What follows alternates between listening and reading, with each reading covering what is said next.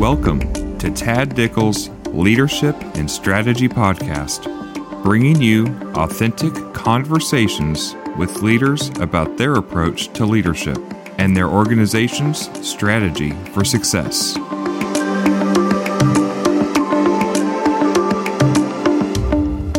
Hello and welcome to the Leadership and Strategy Podcast. This is your host, Tad Dickel, and I'm joined today with our guest, JP Engelbrecht, CEO of South Central Inc. JP, welcome to the podcast. Thank you for having me. Appreciate it. JP, would you begin by telling our listeners a little bit about your background? Well, as I've warned you, the question is, do you want it to be true or interesting? It will not be both, Tad. So I'll do my best. I'm third generation to run my family's firm, founded here in Evansville back in 1946. Been doing this for over 75 years.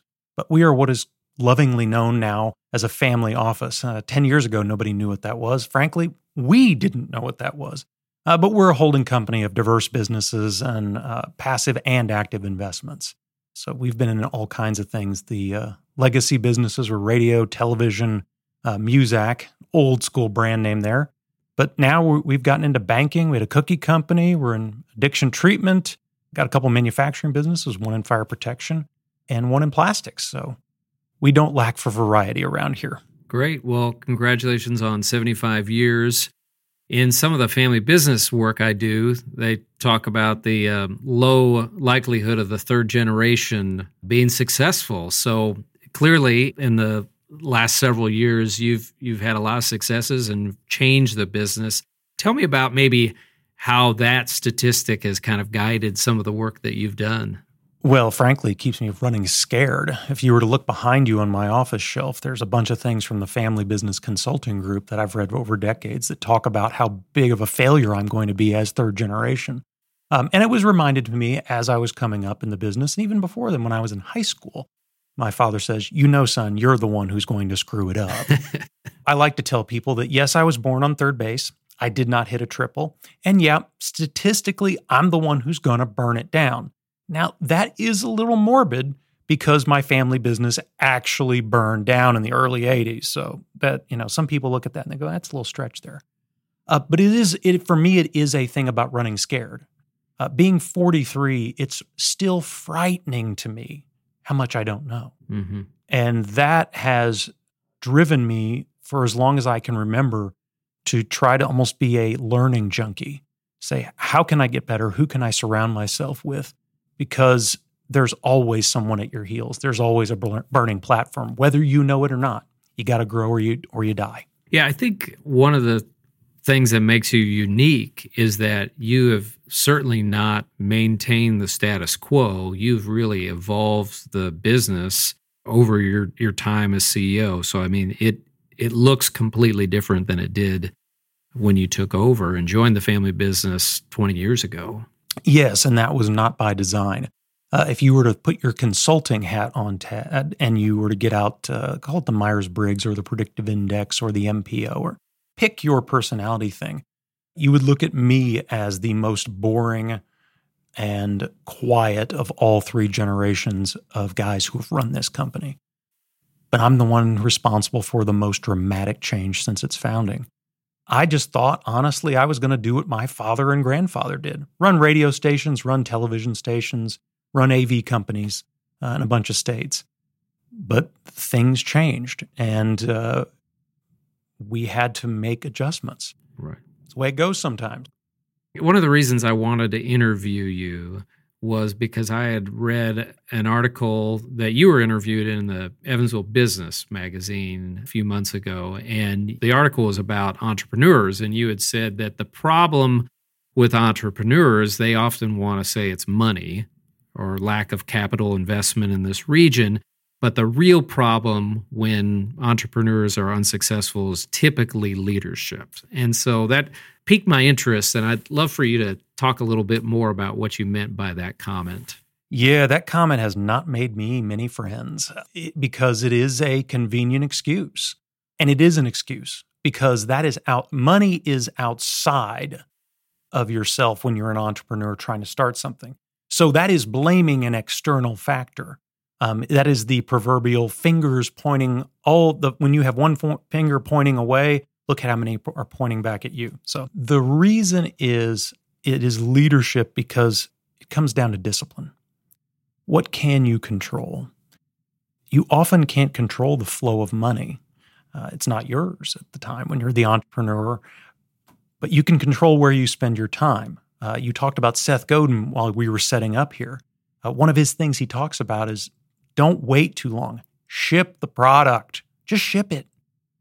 Sometimes they wait too long. They try to make it perfect, or they don't spend the time to actually do a real financial forecast that you can put in front of someone who has money that would go, yes, I believe that is a reasonable return on investment. So it's about the discipline and the hard work to be prepared for when you're sitting down somewhere with someone who has a checkbook, that you're ready to go. You say, I have not only an idea, I have an investment for you that is going to be meaningful and that you are going to feel good about making with me. Mm-hmm. Normally it's, hey, I got this really cool thing. It's going to be awesome. That's it? No, show me something. Tell me a story. Show me how it can make money. Capital will go, just like water does, to its natural level. Mm-hmm. And the natural level is people who can execute because of their leadership and management talent. Right. What do you see then as you're looking to make an investment in a company? You mentioned discipline from the leadership. What other qualities are you looking for? For us, it's management is the sword and the stone. Mm-hmm. Every time we've made money, every time we've lost money, it hinges upon management. Mm-hmm. I'm in sometimes tumultuous industries, and the reason the investment stays together is because of management. They don't chase the shiny balls. Jim Collins talks about verifying an option. He talks about firing bullets before cannonballs. That's a discipline measure. Yes, you have to try things. You have to experiment. You have to try new things that may or may not work. But it's that discipline around doing the things that you can control. Mm-hmm. And there's a reason God only gave us 5 fingers. That's about what we can handle. You get 5 priorities or less and go execute on those 5 priorities. Because the reality is, if you got 20 things on your to-do list today, Tad, how many of you are really going to get done? Right. Get the number down, execute on those few things that are going to be the most material to your success, and it's amazing how successful you're going to become. It reminds me of a conversation I had with Andy Gable one time, retired president of... Former board member of ours. Okay, former board member. He's retired president of Vectron Energy, and one of the things he talked about, we had a conversation about strategy, and he said it really comes down to leadership. And if you have good leaders, the strategy will come. And a lot of times when leaders are talking too much about strategy, they're often covering for other inadequacies. Mm-hmm. Well, we could run down the way and talk about Peter Drucker, the father of modern management. His great line was, culture eats strategy for breakfast. And who creates the ethos of culture? It's management. Mm-hmm.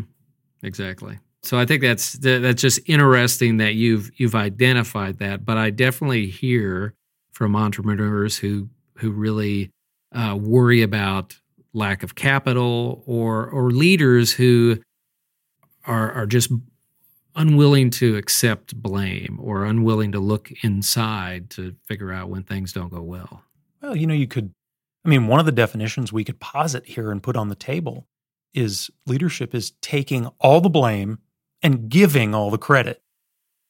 Or it's influence, but that's the same thing. It's right. all in that bowl of leadership management stuff. Mm-hmm. But hey, if it screws up, guess whose fault it is? It's mine. Mm-hmm. But the reality is, when something goes well, it's really not mine because my team executed on it well. Right. But when it goes badly, it's usually because I picked the wrong thing. So it has to rest on me. Who has influenced your approach to leadership? First, we have to go to a story. Okay. I got a very bizarre piece of advice when I was a teenager from my father. I grew up in the business. I was working at 7 years old. My first on-air gig was when I was 4. Didn't get paid for that one, so that's why I don't consider it. But I was mowing grass on the radio station at 7. But I was around my dad a lot and watching him work. And actually, we're sitting at my desk that was I had as a child. This is where I worked in my father's office. He said to me when I was 16, "Son, you pretty much know what I think about anything. If you run across a problem, an idea, an issue, you pretty much know what I'd say about that. It's time for you to find other people to learn from." And that just knocked me over. I was pretty sure that no one at 16 was being given that advice. And frankly, I checked with my friends and their dads were not telling them that. Mm-hmm. So I set out then to find guys like Andy Gable. He was my first board member mentor when I was in my early 20s. My board of directors is tremendous. They've been there, done that, done bigger things than I have. And they actually won Board of the Year in, I believe, 2018 from Directors and Boards magazine. I'm very proud of those guys. But it's also just those people who, I mean, like you, we're young guys, we're in our 40s, that we've had access to, that I simply said, "Hey, I have a question." And no one tells me no. And it's not because I'm such this great salesman. It's they look at a guy and they say, he wants to know what I have to say. People around here and other places I've been are genuinely willing to help. I don't know if you've found the same thing. Absolutely. I'm always surprised, and sometimes I wonder if it's more of an Evansville thing, but I'm surprised by, if I pick up the phone or send an email, the number of executives, successful, influential people who are willing to have a conversation or sit down and provide advice. It's amazing, and that's been an important part of my development too. Well, if I could channel Pitbull for a moment, I don't have my aviator sunglasses on, but my hair is cropped short. Mr. 305 always says, ask for advice, get money twice. I always say that when I work with nonprofits, I say, if you want advice, ask for money. If you want money, ask for advice. Mm-hmm. It sounds like then you've been really intentional about finding mentors and looking to other people to really learn from. Well, yeah, I have to. I mean, we talked about it earlier. I am statistically the one who's going to screw it up. Plus, I entered this job at 22 years old, 2 months out of college when my father got sick. I didn't have the normal runway that other people did. So the only reason this business has survived so far in my tenure, and we've been able to change it, is only because of the relationships I have. It's not because of my pure skill. I don't have any. I barely made it out of college. I'm a hard worker. I go to church, I hang out with my family, but I don't have any real discernible skills. I'm not a CPA. I'm not an attorney. I don't have anything like that. Mm-hmm. It's purely based on me knowing a guy or a gal who knows something and who's been willing to help me. That's it. I suspect you're selling yourself short, but I understand the importance of finding those people out there that we can all learn from, because probably one of the best things we can do as leaders is admit that we don't know everything and ask for help. Yeah, well, we can walk down after this and talk to my team, and they will gladly tell you all the things I am bad at and that they take from me because they're better at it than I am. It's a real open relationship we have.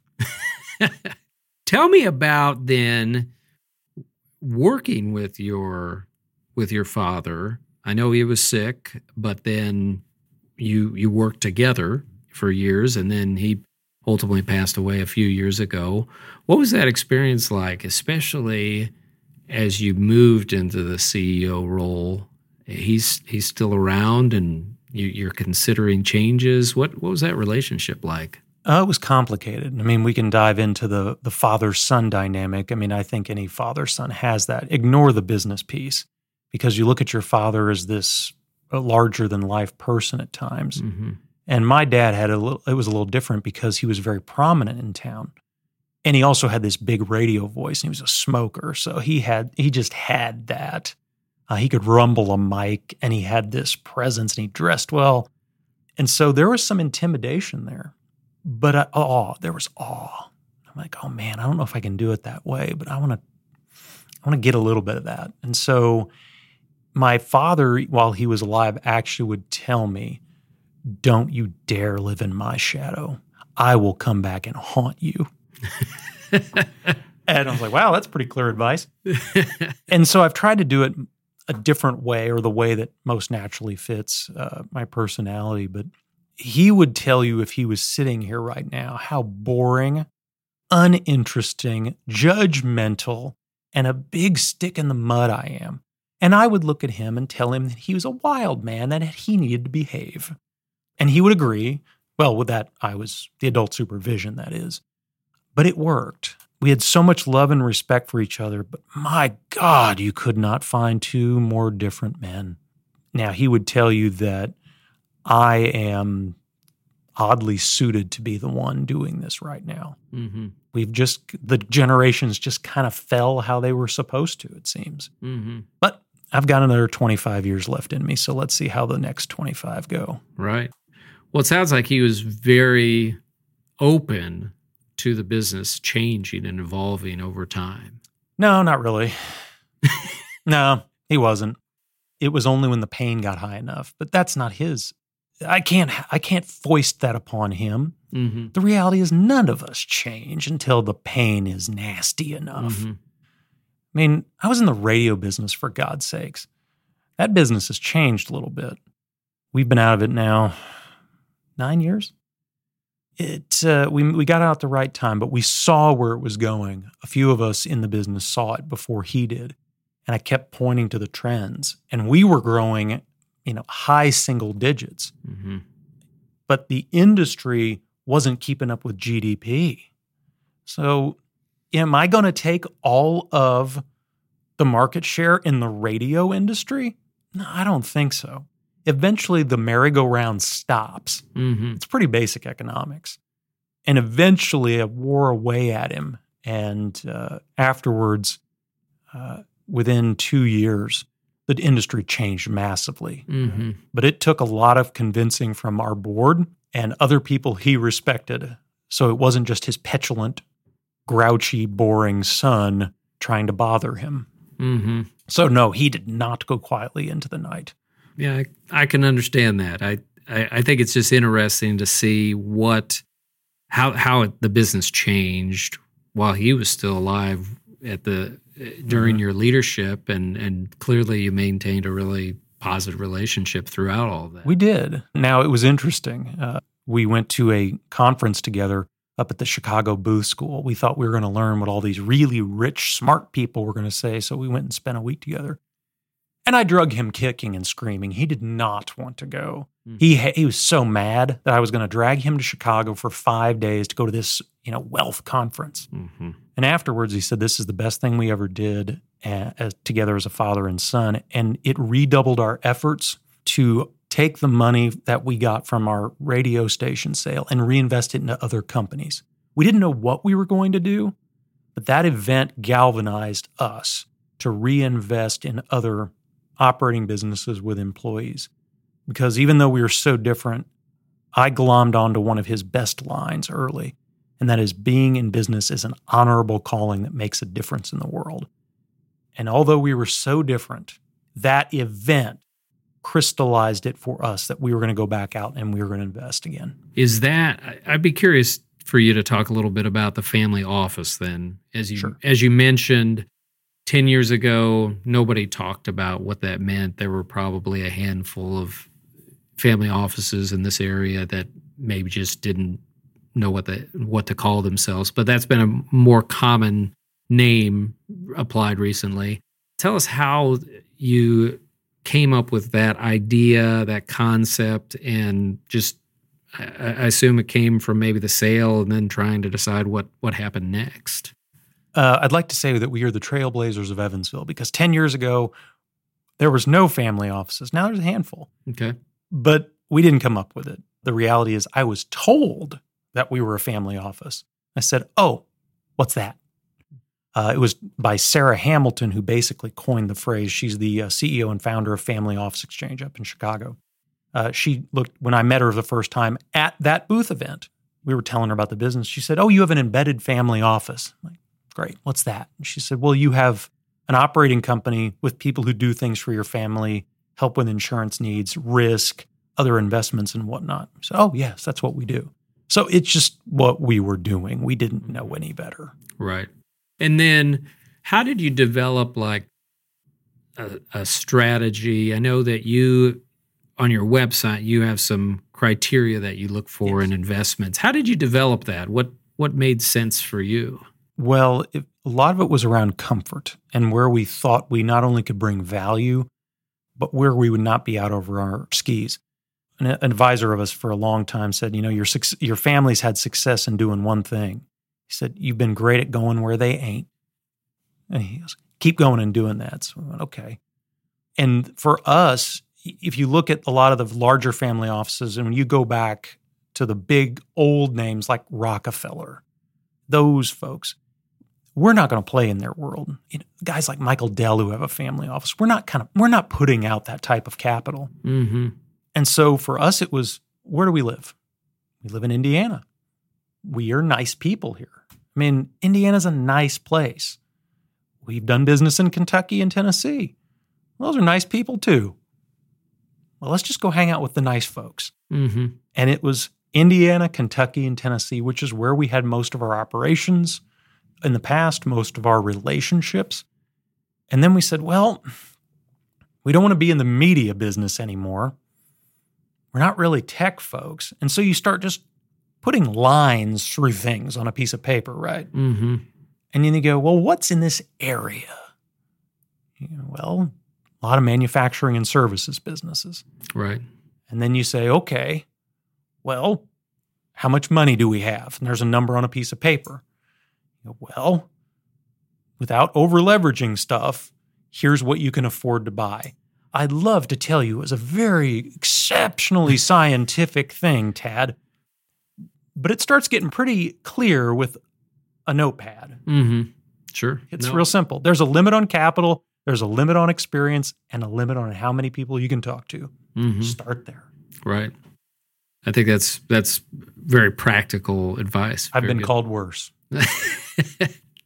Tell me then, as you ran media companies and you probably directly interacted then with employees in that in those companies, those radio stations.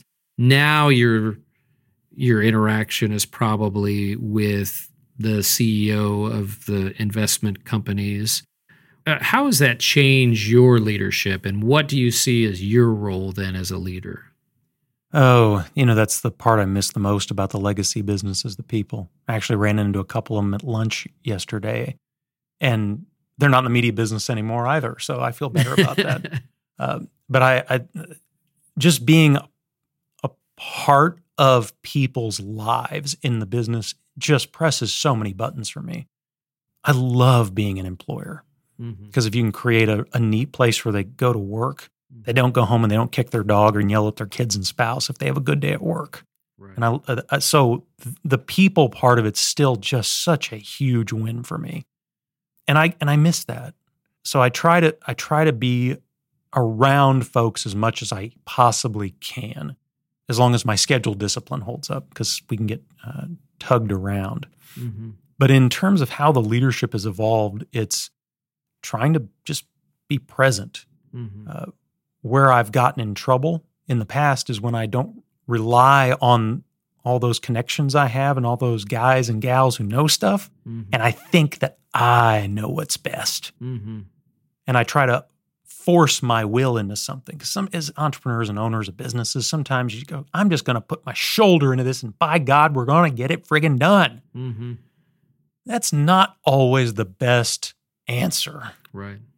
Oftentimes I've been accused of saying finesse is my favorite or second favorite F word. The first is focused.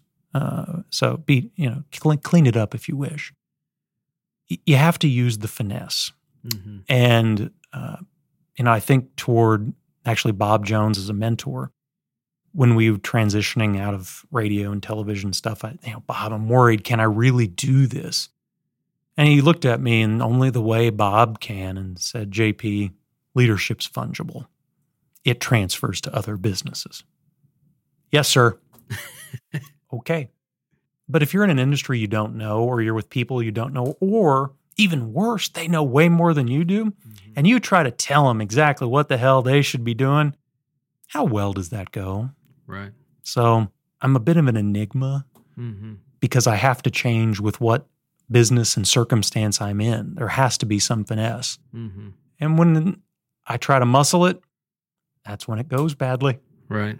Well, the role of the leader, I mean, one important role is to help the team or help the organization be successful. And people are people. And so every approach has to be almost completely customized based on what that individual, what that team, what that organization needs. But you do a lot of coaching and consulting and stuff, and you've probably talked to people about, hey, are you sleeping well? You eating well? How's your stress level?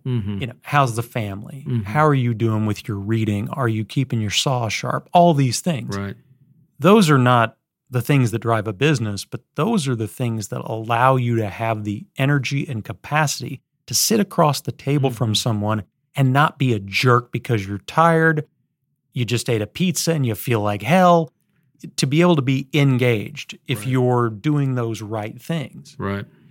You've got to be present. And if you're not sleeping, eating well, doing your stuff, you can get into that mindset of, you know what, I'm in charge. I own this damn company. Why aren't they just doing what I tell them?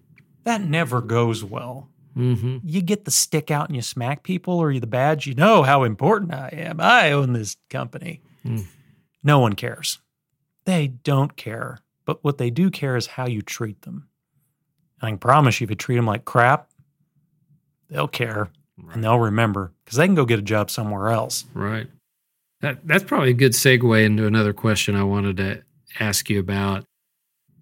Almost all companies right now are talking about talent shortage. And so recruiting talent is a key priority. What are you seeing companies in your portfolio doing that is working? There are issues, of course, abound in all facets of it. I mean, let's just acknowledge that there's a generational issue. And it's not, people are lazy or it's incentives and all this. No, we have an issue of there's less Gen X than there are boomers. The pandemic sped up the boomers retiring. So it's just, frankly, we have less people for mature, skilled roles. Let's not make any judgments. It's a numbers game at the moment. We can all argue about the other stuff.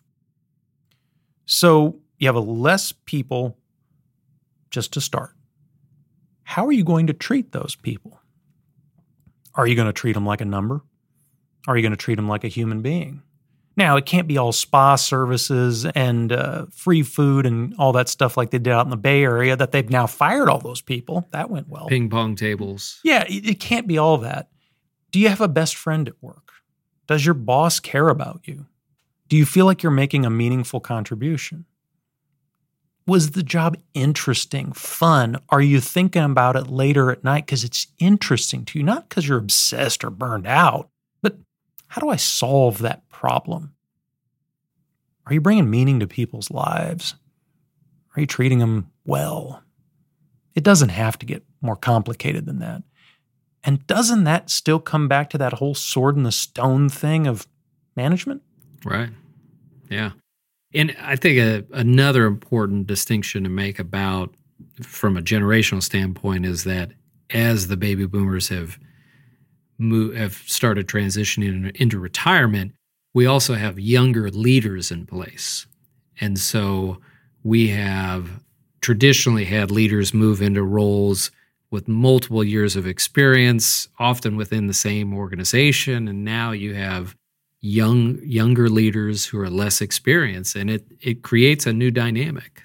Yeah, well, it does. I just am worried that this is going to turn into the most repetitive, boring guest you've ever had on your podcast, because I'm just going to keep pouring it on leadership and management going, look, treat them like human beings. If you're a young leader, I mean, God, we're still young leaders. Mm-hmm. We can ask for help. Mm-hmm. There are people out there willing to help us. If you don't know, ask. It's okay. We're not on the school playground in 4th grade where we ask a question and someone looks at us and goes, well, if you don't know, I'm not going to tell you. That's not how the game works. Get the mentors, ask for help, and put in the work. I mean, frankly, as a young leader, if you put your phone down and ask somebody to help you, they're probably going to do it. Mm-hmm.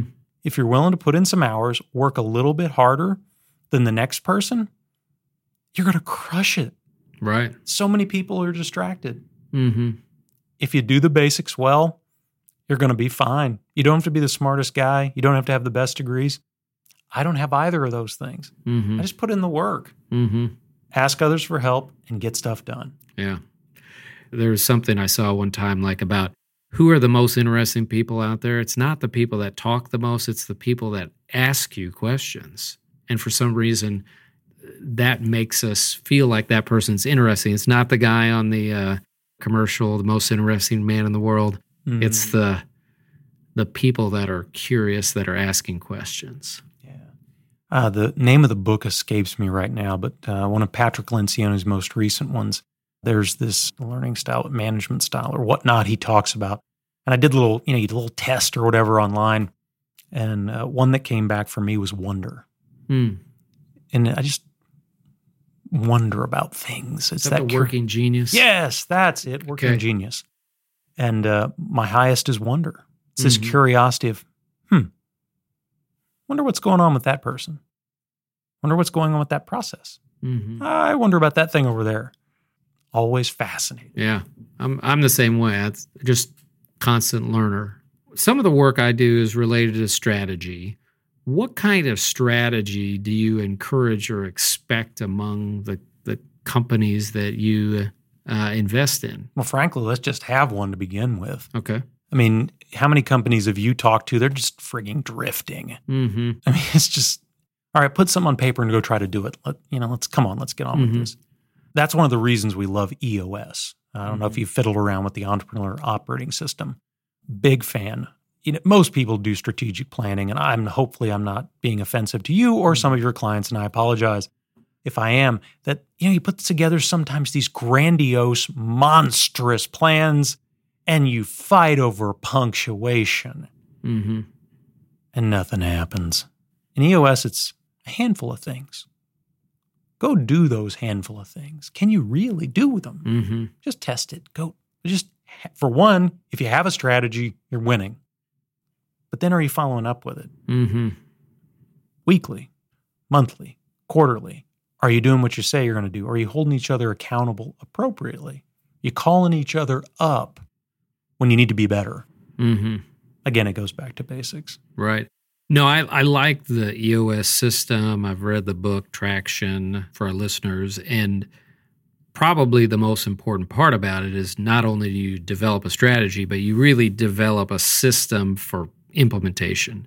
I mean, that's probably the biggest thing that I see from my clients is either, like you said, they don't have a strategy or they have one and then they don't do anything with it. And so how do you operationalize a strategy? How do you have follow-up? How do you make sure you get out of the whirlwind of day-to-day experiences and responsibilities like they talk about in the 40X book and really say, we're going to spend X percentage of our time doing strategic work, and we have to keep all the day-to-day stuff going too, but we can't lose sight of that strategic, those really important things that matter. Absolutely. And the reality is there's not one system that I say it's perfect. We like EOS. Okay, fine.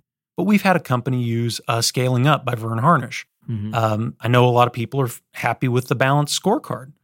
Don't care. Pick a system. Just whatever you do, please, for the love, just use it. Right. What would you say you're most proud of as a leader? When I'm using my powers for good and not evil.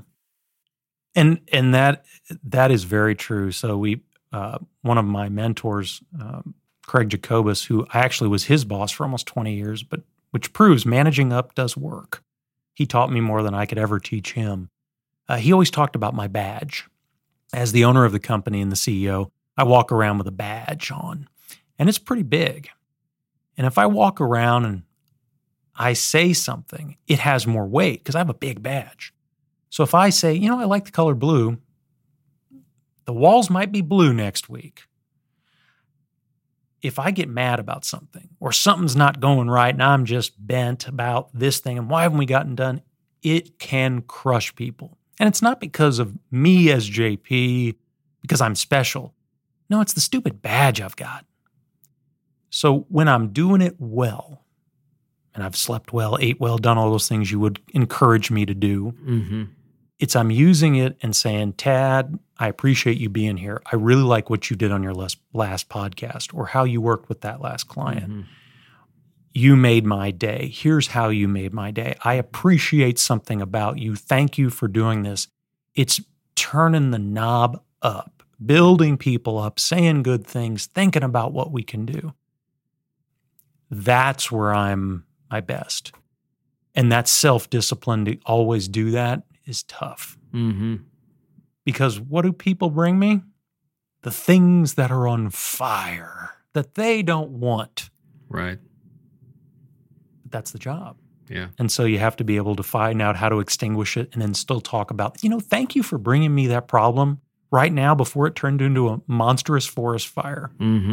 So it's putting that energy, that love, that belief into others while still holding them accountable. Right. It's a tough deal. It is. I think it's interesting when I look at science on giving people feedback and they suggest the ratio should be like 5 or 6 to 1 positive to constructive. And that's really hard as a leader. They even have the same ratio. So I was teaching this in a leadership workshop sometime, and somebody said, that's the same ratio they teach in marriage counseling. 7 to 1 or something. Yeah, something like that. And for most of us as leaders, for most of us as spouses, as parents, as friends, we don't even come close probably to 1 to 1 or 2 to 1. Yeah. And so I think it takes a real intentional effort. And that's a statistic I've been sharing a lot lately because I think it's something that all of us need to take to heart. And when we practice it, there's something we get in return too, because I think it kind of fills our cup and helps us. It's the giving. I mean, that's the best juice. Actually, it's our, one of our favorite books we give out, The Go Giver. I don't know if you've ever read. It's how do you put more into people? How do you give? How do you build them up? But that's 7X, man. That's hard. That takes real effort. It does. I mean, you mean this is work and we actually have to get paid to do difficult things? Of course, we could also wander into the whole biblical thing and talk about how Jesus says we're supposed to forgive, what? Not 7, but 77? Oh, now it gets real hard, right? Right. Absolutely. You just, mentioned your faith. How does that influence your leadership? Hopefully more. My license plate is CHFCP. It's what I want on my tombstone. It's an acronym: Catholic, husband, father, CEO, pilot, and it is in order. I believe that we're all children of God, and true leadership and management is treating people like that. Yeah, you have to have tough conversations, but that doesn't mean you have to be nasty. If you have a real tough conversation where you want to make the other person better or help them get there, that's really showing love. That's being a Christian. That doesn't mean you beat them over the head. It's that balance. We don't want to, pistol whip people with our wonderful advice. Unsolicited advice is the junk mail of life, right? But now the faith is the number one piece in my life. I don't always live up to it. That's that whole, sinful nature from the beginning piece. But one of our key things for South Central is we walk by faith from Corinthians. I frankly don't know how to do this otherwise. It goes back to that lack of skill, intellect, training, whatever you want to say. There is a bigger thing at play. And I'm not the owner of South Central. I'm just the guy taking care of the stuff for God. And I get in trouble when I forget that. Mm-hmm. So I try little hacks here and there to try to remember, whether it's, daily prayer, a little sign in front of myself or whatnot, of who's really in charge and whose stuff it really is. Mm-hmm. And we got to give glory to God when we can. I think it's important, no matter, what our faith practice or our personal beliefs are, as leaders, to recognize the higher purpose that we have and to recognize the importance of bringing purpose out of the people around us. Mm-hmm. Because it's not just about if you own a company that is in the manufacturing space. It's not just about the widgets you make. It's about the lives you're leading and that you're contributing something to those around you. And hopefully we're all really mindful of leaving the world a better place than we found it. Amen. I don't have anything else to say to that, and you just roll that by like yours. It's good. Are there any setbacks that you've experienced as a leader that you think have kind of influenced who you are today? Oh, I was hoping we were stopping there. That was so nice. No, it's usually when it's me getting out over my skis, not pacing myself. We've talked about this. It's where I lack my self-discipline. When I'm not the best that I can be, how can I lead well? Mm-hmm. I get in my own way. Yeah. The external factors really don't matter that much. Mm-hmm. Sure, it's the pile of stuff we have to do. It's the problems. It's the this or that. No, it's me. Mm-hmm. I'm the screw up. I'm the idiot. I got to fix me first. It's physician, heal thyself, for crying out loud. Mm-hmm.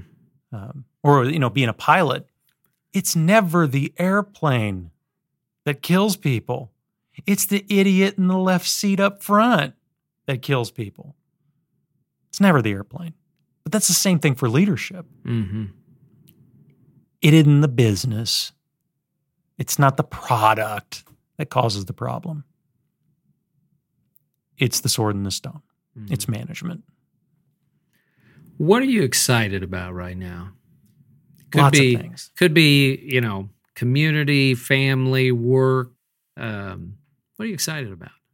I'm fortunate that when I get up, I get excited. I'm lucky I get to do some really great stuff.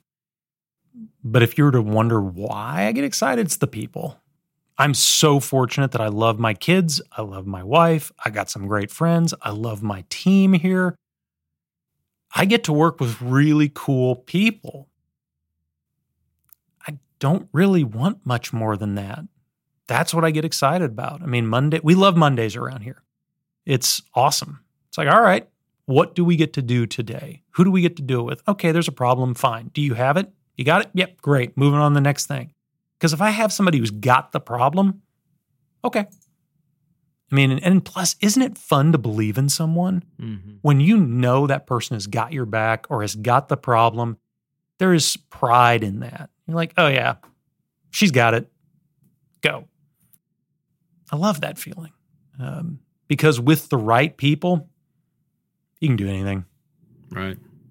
No, I love Mondays, waking up, and I feel very fortunate to have work that's meaningful and that I enjoy and I feel like I contribute to. And I think that's a really special thing. And unfortunately, not everybody feels that way.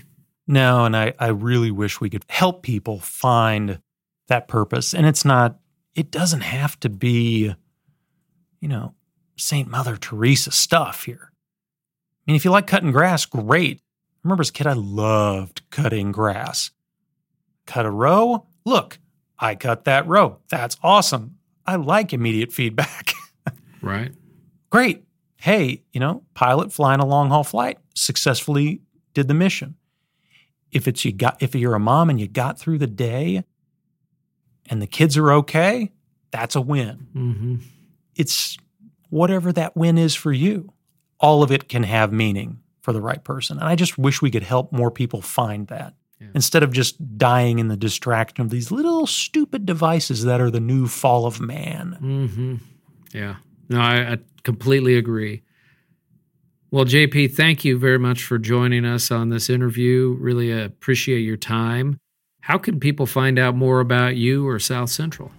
SouthCentralInc.com or JP Engelbrecht on LinkedIn. All right.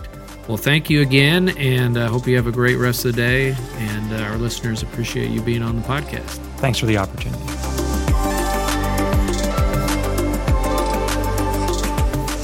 To learn more about Dr. Tad Dickel and the T.A. Dickel Group, please visit tadickel.com. Thank you for joining us.